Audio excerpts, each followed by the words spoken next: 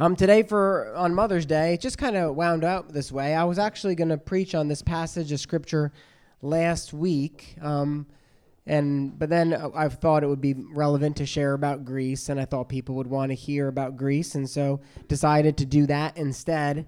And so it just so happens that this passage lands on Leviticus 24 on today. And so it's Mother's Day, and today I really wanted to focus primarily on speaking to your kids, okay? And so I know that the last few years, for some of you guys who are younger, you have been used to being here and coloring or whatever it might be. I really want to encourage you guys, and parents, feel free to pinch, to try to focus on what I'm saying today, even though I know that, normally you don't talk about Leviticus with children, but I hope that you guys can bear with me. My sister, who actually happens to be here this week, a couple years ago, we got in this conversation about a book that came out about 13 years ago now, and it's called Guyland, The Perilous World Where Boys Become Men. Guyland, The Perilous World Where Boys Become Men. It came out in 2008, actually, and the book covers the culture of young men transitioning from adolescence to adulthood. That's what the book is about. It's basically a sociologist doing research and unpacking the culture that surrounds boys to men, not the band, guys. All right, there's not a trash can out here that me and Caleb are gonna go sing around later or something like that. No, boys to men, that transition into adulthood. And so after a bunch of research, interviewing men and young men, ages 16 to 26 primarily, the author observed a trend that kind of gave him pause. And this was the trend that he observed. In 1960, 70% of American men by the age of 30 had finished their education, gotten a job, found a partner, and maybe started a family. They had started work. By 2008, that number was less than 30%, okay? Guess what? 13 years later, it's even lower. It's gotten far worse. And when he looked at why this is the case, his research revealed, and there's lots of other studies on this now that it's been, a kind of a hot topic. There's lots of other studies that enforce that young men especially are reluctant to grow up because they see grown-up life, quotes, as a loss. They prefer to stay forever young, like the Mel Gibson movie, and avoid the responsibilities, and I'm quoting, of adulthood, such as relationships, family, jobs, and, quote, other nuisances of adult life. Okay?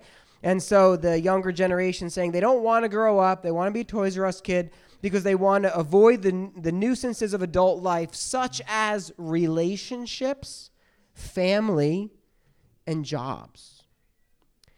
Now, you may say, man, young men, all you young dudes, this is a problem. But it's gotten worse, and what we see now 13 years later is it's not just young men who feel this way. Matter of fact, I don't know if you knew this, but I just saw an article about it yesterday that the birth rate in the United States is officially below 1, which means that our population is now in decline. People aren't having kids anymore. They're not getting married anymore. They are not going through this process of what we would say the classic example of growing up. And so why do I share all of this? Well, the design of life is to grow up into maturity. Unless you have some kind of medical issue, in which case I'm not trying to poke fun, you don't still drink from a baby bottle, right? And your mom doesn't cut up your steak and feed it to you. You don't wear a diaper, right? When you do those things as an adult, it's because you have some kind of medical condition. It's not just because, you don't feel like it and you want your mommy. But there seems to be a cultural problem in the West especially that people don't want to grow up. Maybe some of you guys have watched these Netflix shows where they're kind of like historical fictions, you know what I mean? Where it's like events that could have happened. Whether it's on Vikings or settlers or the Revolutionary War. And when Gene and I watch these shows, our common reaction is people were a lot tougher back then. That's like our common reaction is people were a lot tougher back then than they are today. Today, people don't want to grow up and work hard. They don't want to grow up and start a family. They don't want to grow up and take responsibility. Now, spiritually, this is not a new thing, just so you know. Matter of fact, in the book of Hebrews, the author, who never actually reveals who he is, he writes this in chapter 5. You have been believers for so long now that you ought to be teaching other people. Instead, you need someone to teach you again the basic things about God's word. You are like babies who need milk and cannot eat solid food. I heard Pastor Francis Chan teach on this one time, and he summed that up by saying, you suck. You're like babies who need milk. For someone who lives on milk is still an infant and does not know what is right. Solid food is for those who are mature, who through training have the skill to recognize the difference between right and wrong. So what is the author of Hebrews saying? He's talking to a church of adults and young people, and he's saying, by now you ought to be spiritually mature because you've been Christian for 20 years. And he says, instead, you're still acting like a baby. You're acting like a baby where someone's got to come with the bottle and give you a little milky and tap you on the head and give you a nap and kiss you on the forehead and rock you to sleep. And so today, on behalf of your moms, I want to talk to you young people about taking ownership of your faith. That's what today's message is all about. Leviticus chapter 24, verse 1. The Lord spoke to Moses, saying, command the people of Israel to bring you pure oil from beaten olives for the lamp, that a light may be kept burning regularly, or it might say continually in your translation. Outside the veil of the testimony in the tent of meeting, Aaron shall arrange it from evening to morning before the Lord regularly. It shall be a statute forever throughout your generations. He shall arrange the lamps on the lampstand of pure gold before the Lord regularly. See, I told you it was about young people. That was a joke. So here's the deal. So the tabernacle always faced east. The entrance to the tabernacle was to the east. And you would go into the tabernacle, into that holy place, not the holy place, but the holy place. And on the left, there would be a pure gold lampstand. And on the right, there would be a table, which would hold the bread of the presence. So in Exodus, if you go and cross-reference, this pure gold lampstand was shaped like a tree. Okay, and then it had a bunch of branches coming off of it, and then in each branch there was a flowering blossom made of gold, and then it would hold a lamp. It would hold oil to light this candle, as it were. And this tree with the branches and the flowers, what does this remind you of? Somebody just shout it out. What's the first reference to a tree in the Bible? All right, it's supposed to remind you of Eden, right? It's supposed to remind you of the Garden of Eden. And so there's this tree with these branches and these flowers, and it's designed to make you think back to the Garden of Eden, because who was in the Garden of Eden? God, right? So God's presence was in the Garden of Eden with Adam and Eve. And so, but practically speaking, this lamp, if we can call it that, held these wicks, and it provided light for the holy place. Now, it says in this passage, it says the olive oil was pure olive oil. Now, what that means is that it was clear. It wasn't mixed with any spices. This isn't like olive oil for cooking with garlic in it. You know, this is pure olive oil. And to get pure olive oil, it has to be pressed instead of crushed. Now, what's the difference between those two things? Crushing is if you're doing like a commercial, you're kind of getting olive oil through commercial means. You put a bunch of olives in and you're crushing it with the millstone, and so the oil is running out. Whereas pressing, you're doing it by hand. So it's a lot more time consuming. Now, the reason you do it by hand is so throughout the process, you can pour off the impurities, so the oil you're left with is very high quality. It's the highest quality oil that you can have. It's being used for the King of Kings, and it's being used in his dwelling place, in his bedroom, so to say, in the tabernacle. So the olive oil is clear. Now, this oil was used for a very specific purpose. It was used to keep these lamps lit continuously or regularly. Now, 2 weeks ago, Bratton unpacked the purpose of festivals in Leviticus chapter 23. And so on the heels of that passage, one of the things that we should think about is this had to happen even during the festivals. And so while everybody else was having a blast building their little, booth out of sticks and partying with their family, poor Fred, he got stuck at the tabernacle and he had to make sure the lamps were lit, okay? The point is that there was no vacation from these responsibilities. There was always, someone always had to make sure the lamps were lit continuously. There always was someone working in the tabernacle, even if a major holiday is going on. You could have a whole separate sermon just talking about the fact that you don't take a vacation from Jesus, okay? So just because you go out of town for a week and a half doesn't mean you change who you are, all right? The light, the whole point of this, though, is that the light represents the presence of the Lord within the tent. So the priests keep the lamps burning. Why? So Jesus doesn't leave because he's afraid of the dark? No, of course not. They keep the lamps burning not to maintain his presence, but to what? To acknowledge it. So because they're acknowledging that God's presence dwells within this tabernacle, the lamps are lit all the time because they're making sure that the king always has a light on, so to say. And so they're acknowledging God lives here, God dwells here, and we as his people are attentive to his needs, and so we make sure that the king always has a light on in his dwelling place. That's the whole point of this lampstand. You guys following me so far? Okay, verse 5. You shall take fine flour, and you shall bake 12 loaves from it. 2/10 of an ephah shall be in each loaf. And you shall set them in 2 piles, 6 in a pile, 6 in a pile, on the table of pure gold before the Lord. So remember I said that the lampstand is on the left, the table is on the right, gold table. It's about 36 inches by 18 inches, and it's got the bread stacked on it. Verse 7, and you shall put pure frankincense on each pile, that it may go with the bread as a memorial portion, as a food offering to the Lord. Every Sabbath day, Aaron, who is the high priest, shall arrange it before the Lord. He puts the bread out. It is from the people of Israel as a covenant forever.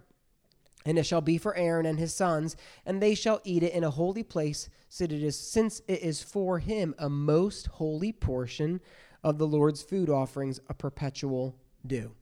All right. So daily, they're making sure, moment by moment, they're making sure the lampstand is lit and it's never going out. All right?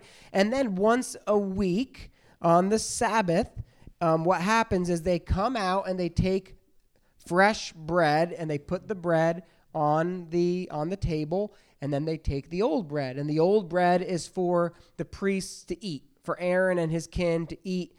And if you say, well, the bread's going to be bad in a week, these are like matzahs, right? And so they're going to last more than a week. And so that's what's going on with the table. So because the table is in the Lord's dwelling place, before the Lord's presence, the bread is called the bread of the presence. That's where that name is called. It's not because the Lord is inside the bread, like hiding out. It's because the bread is in his presence.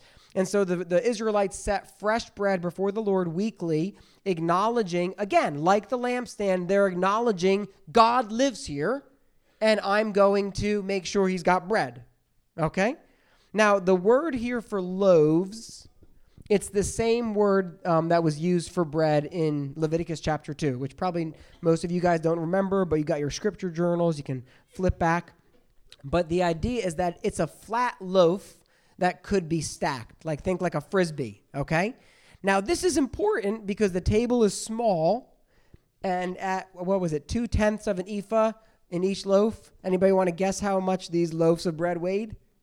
They're 5.5 pounds or something like that, right? So this isn't like, it's not a matzah, all right? This is a big loaf of bread, and they're stacked here. And then the frankincense is either near it or on it. No one's really sure. But this is to emphasize, according to Leviticus chapter 2, that this is a memorial portion. Now, the memorial portion, if you recall, was something that you gave to the Lord, and you're saying to God, remember us. Remember your covenant. Remember your promises. Remember what you said you would do. Remember what you said you would do for us, and remember who we are. And so they would give a memorial portion, not for forgiveness of sin, but to say, God, please remember us. And that's why it says that the memorial portion was from the people of Israel. And so they would bring these loaves, 12 loaves, one for each tribe, and they would put them on the bread. And it was a way of saying to the Lord, God, remember your covenant, and please be faithful to the tribe of Judah. God, remember your covenant, and be faithful to the tribe of Benjamin, and so on and so forth, according to the 12 tribes. And so this is underscored in verse 8, where it says that this is a covenant, right? They're saying, God, please remember your covenant. Now, if you look at previous passages, which we don't have time to unpack now, in the Old Testament, when a covenant, it's like a promise, it's God's promissory language in the Bible. It's a relational promise that God makes. When you look at God's promissory language in the Bible, it's often celebrated with a meal, right? When Abraham, God makes a covenant with Abraham, God makes him some bread. And then ultimately we see this in the Last Supper, that Jesus says, this is the new covenant meal. And then what do? They drink wine and they break bread. And so all of this is to remember God has made a promise. God has made a promise. God has made a promise. And they're not just trying to remember it themselves. They're saying, God, remember your promise. And so there's this constant intercession on behalf of the tribes of Israel. God, please remember your promises, because that's all we have, God. If we don't have your promises, we don't have anything. And then at the end of the week, after they bring out the fresh bread, the priests eat this bread as representatives, so to say, of the people, a way of celebrating and we remember the covenant today. We ask that you do as well, God. Alrighty? So, what are these passages all about? Now, by the way, we're not going to do the rest of Leviticus 24. I know you guys were really hoping, moms, you were like, I really hope Bill unpacks eye for an eye, tooth for a tooth on Mother's Day. But we will talk about those things in the podcast, okay? And so we'll go through that a little bit in the podcast. I only want to talk about these verses. So what are these verses all about? Okay?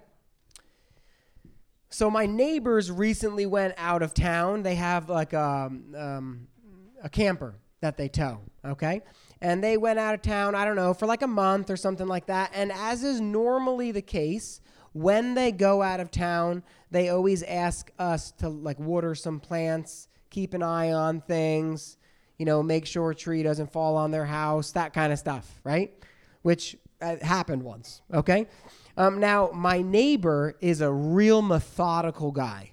Like, he's a real methodical guy. He has a Toyota 4Runner that's like from the early 90s, and it looks in better shape than my truck, okay? I mean, it just is, he's real methodical.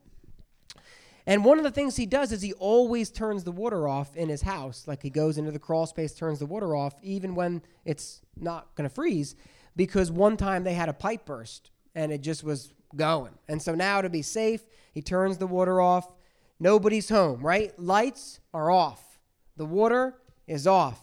Everything's locked up tight, except for your weird neighbor who's sneaking in to water your aloe plants. But I got to bring my own water, right? Because the water is off. All right? This is a true story. All of this is true. Now, what's the point here? Lights off. Water off. Everything locked up tight. Who's home? Nobody. But if I go in there and there's candles on the table and there's some fresh bread on the table, what's my immediate thought? Somebody's home. That's the point. See, these symbols and rituals are to remind the people that the Lord's presence is before you. He is home.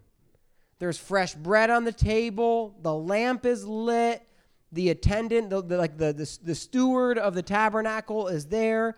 God is in your midst. The king is home. God is with you. He remembers his covenant, as you can see as you look at the bread, which is made with the salt of the covenant, which is a perpetual reminder. We talked about that in Leviticus chapter 2. And so the idea here is, because God is always before you, acknowledge him. Be attentive to him. Serve him. Worship him. Honor him. He remembers the covenant. You remember it as well. So that's kind of the whole point here. So if you go through the previous passages, this is like the annual convocations, and then these are the daily and weekly things which the Hebrew people had to do. So what does this mean for us? Well, in the Bible, and this is where, for you young people, if you've been kind of zoning out, this is where I really want to try to get you to focus in on what I'm saying.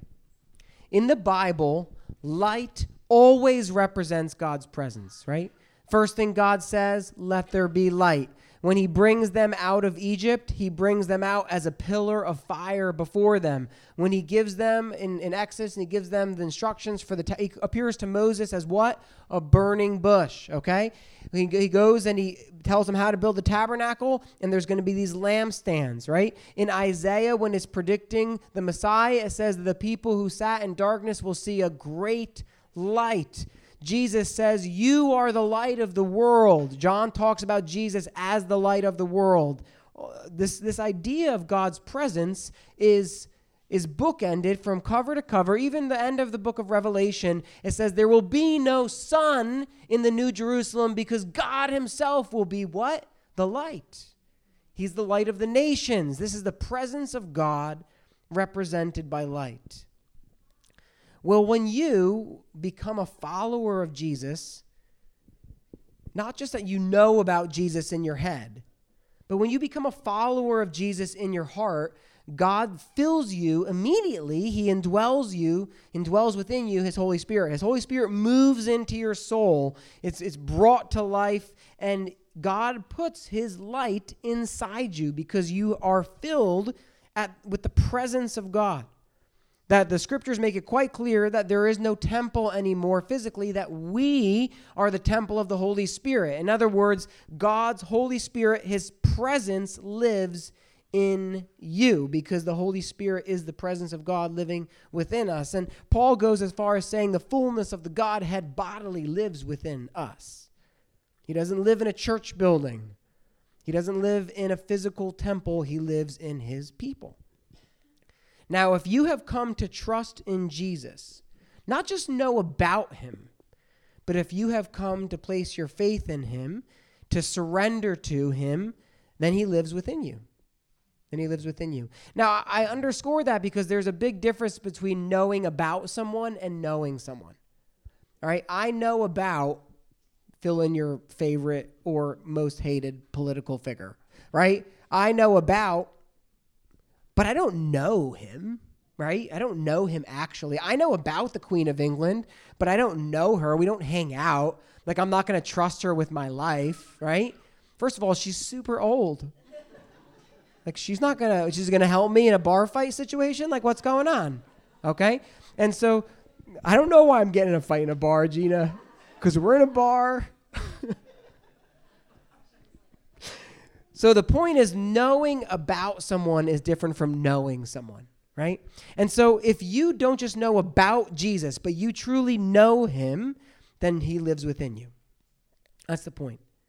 But if you only know about him, that's what we call Sunday school theology. Yeah, you can tell the stories. Yeah, you grew up in church. If you say things like, well, I've always been a Christian, that's a flag for me.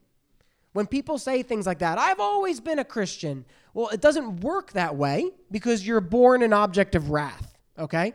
And so just because you know about him doesn't mean you actually know him. If you know about him but aren't familiar with him, if you know about him but haven't placed your faith in him, if you know about him but haven't trusted in him, if you know the stories from the scriptures but you don't actually are not relying on Jesus Christ alone to save you from your sins, he doesn't live within you. He might live within your spouse. He might live within your family. He might live within your parents. But he doesn't live within you. Because knowing about Christ doesn't save you from anything. Trusting in Christ, however, does. That's what happens when the Spirit brings our heart to life. And so I want to read Matthew chapter 25, verses 1 to 13.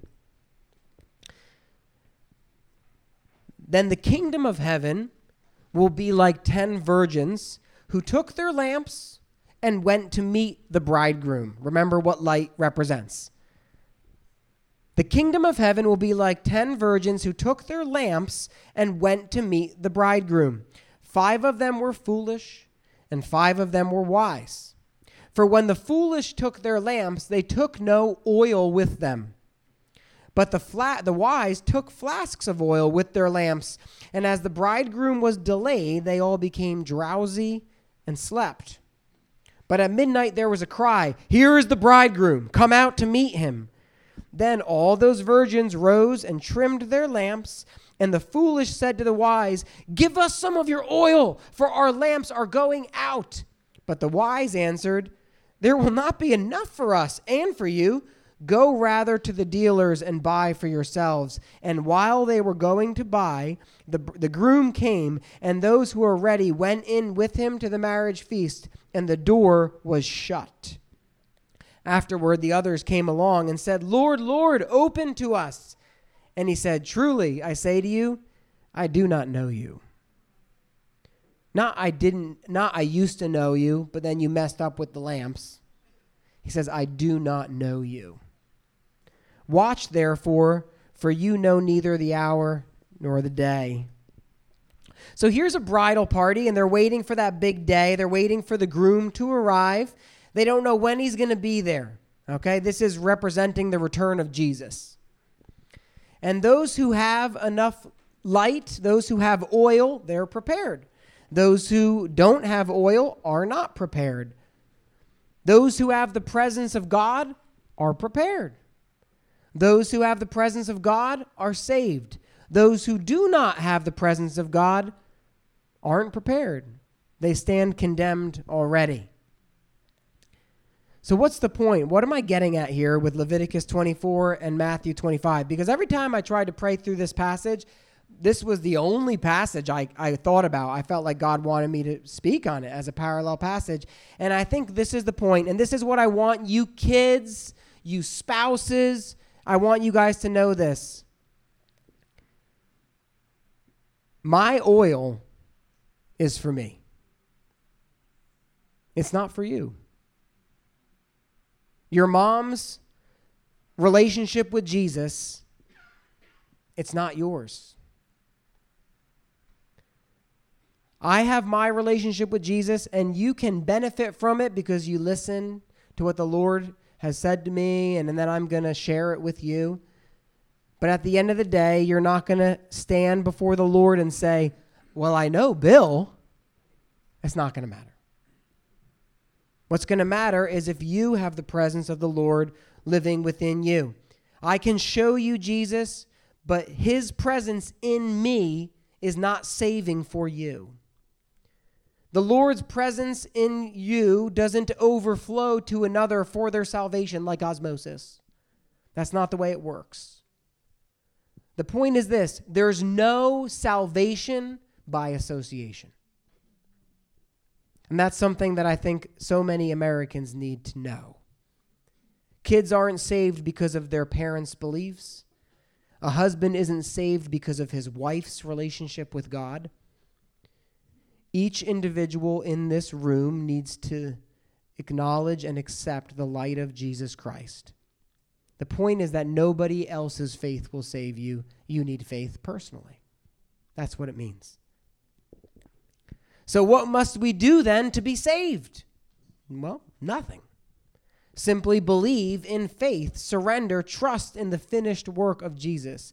And this is what Jesus did. This is the gospel. This is the good news that Jesus proclaims to us, that you were born an object of wrath. In other words, that means destined for punishment eternally. You were born separated from God, Your separation is evidenced by all of the wrong, sinful decisions that you have made, do make, will make. But it's also evidenced by your wicked nature, which innately is self-loving and God-loathing. No good effort is going to make you right with God. No church attendance is going to make you right with God. No awesome mom or dad who loves Jesus is going to make you right with God. No self-help work is going to make you right with God. You can't save yourself because, frankly, you're the reason you're in this mess. You need to be rescued from yourself. But Jesus came to earth to receive your punishment on the cross. He came to earth to be your rescuer. He died so that you could be forgiven. He died as a punishment for your sins. He was raised from the dead so that you could live forever. He became the first of a new humanity, a spiritual humanity. He sent his Holy Spirit so that you would have the power to follow him as king. And he invites you to follow him. But listen to me. Hearing the call isn't the same thing as responding to the call.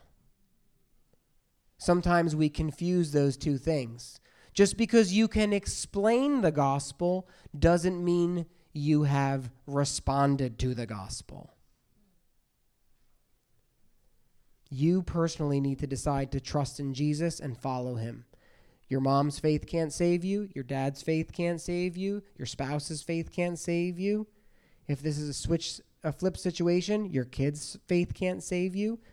Your friend, you need to decide to grow in your faith. You need to hear. You need to obey. You need to walk with Jesus, because Jesus says, my sheep hear my voice, and I call them, and they come running. And so this is what I would say to you. If you're here today and you know about Jesus, but you have never actually decided to follow him for yourself, you have questions, you have concerns, don't leave until you talk with us, right? Kids, come talk with us. It's your decision. It's not your parents' decision, though you can talk to your parents, but it needs to be a decision that you make, not the decision your parents make for you and then project onto you. Parents, stop telling your children, well, you prayed a prayer 30 years ago, so I think your faith is probably real. When you're changed by Jesus, you're changed. Okay? Let's pray. Father God, I pray for those in this room who think that they are believers but are not.